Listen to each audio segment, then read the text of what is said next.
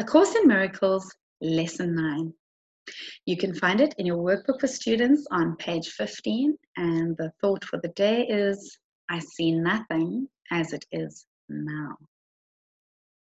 This idea obviously follows from the two preceding ones, but while you may be able to accept it intellectually, it is unlikely that it will mean anything to you as yet.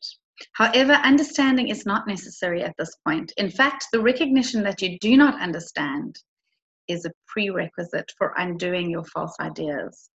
These exercises are concerned with practice, not with understanding. You do not need to practice what you already understand. It would indeed be circular to aim at understanding and assume that you have it already. It is difficult for the untrained mind to believe that what it seems to picture is not there.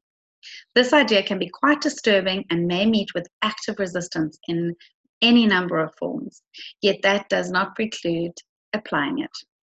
No more than that is required for these or any other exercises.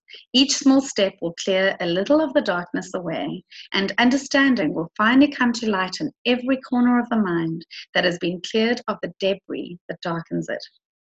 These exercises, for which 3 or 4 practice periods are sufficient, involve looking about you and applying the idea for the day to whatever you see, remembering the need for its indiscriminate application and the essential rule of excluding nothing.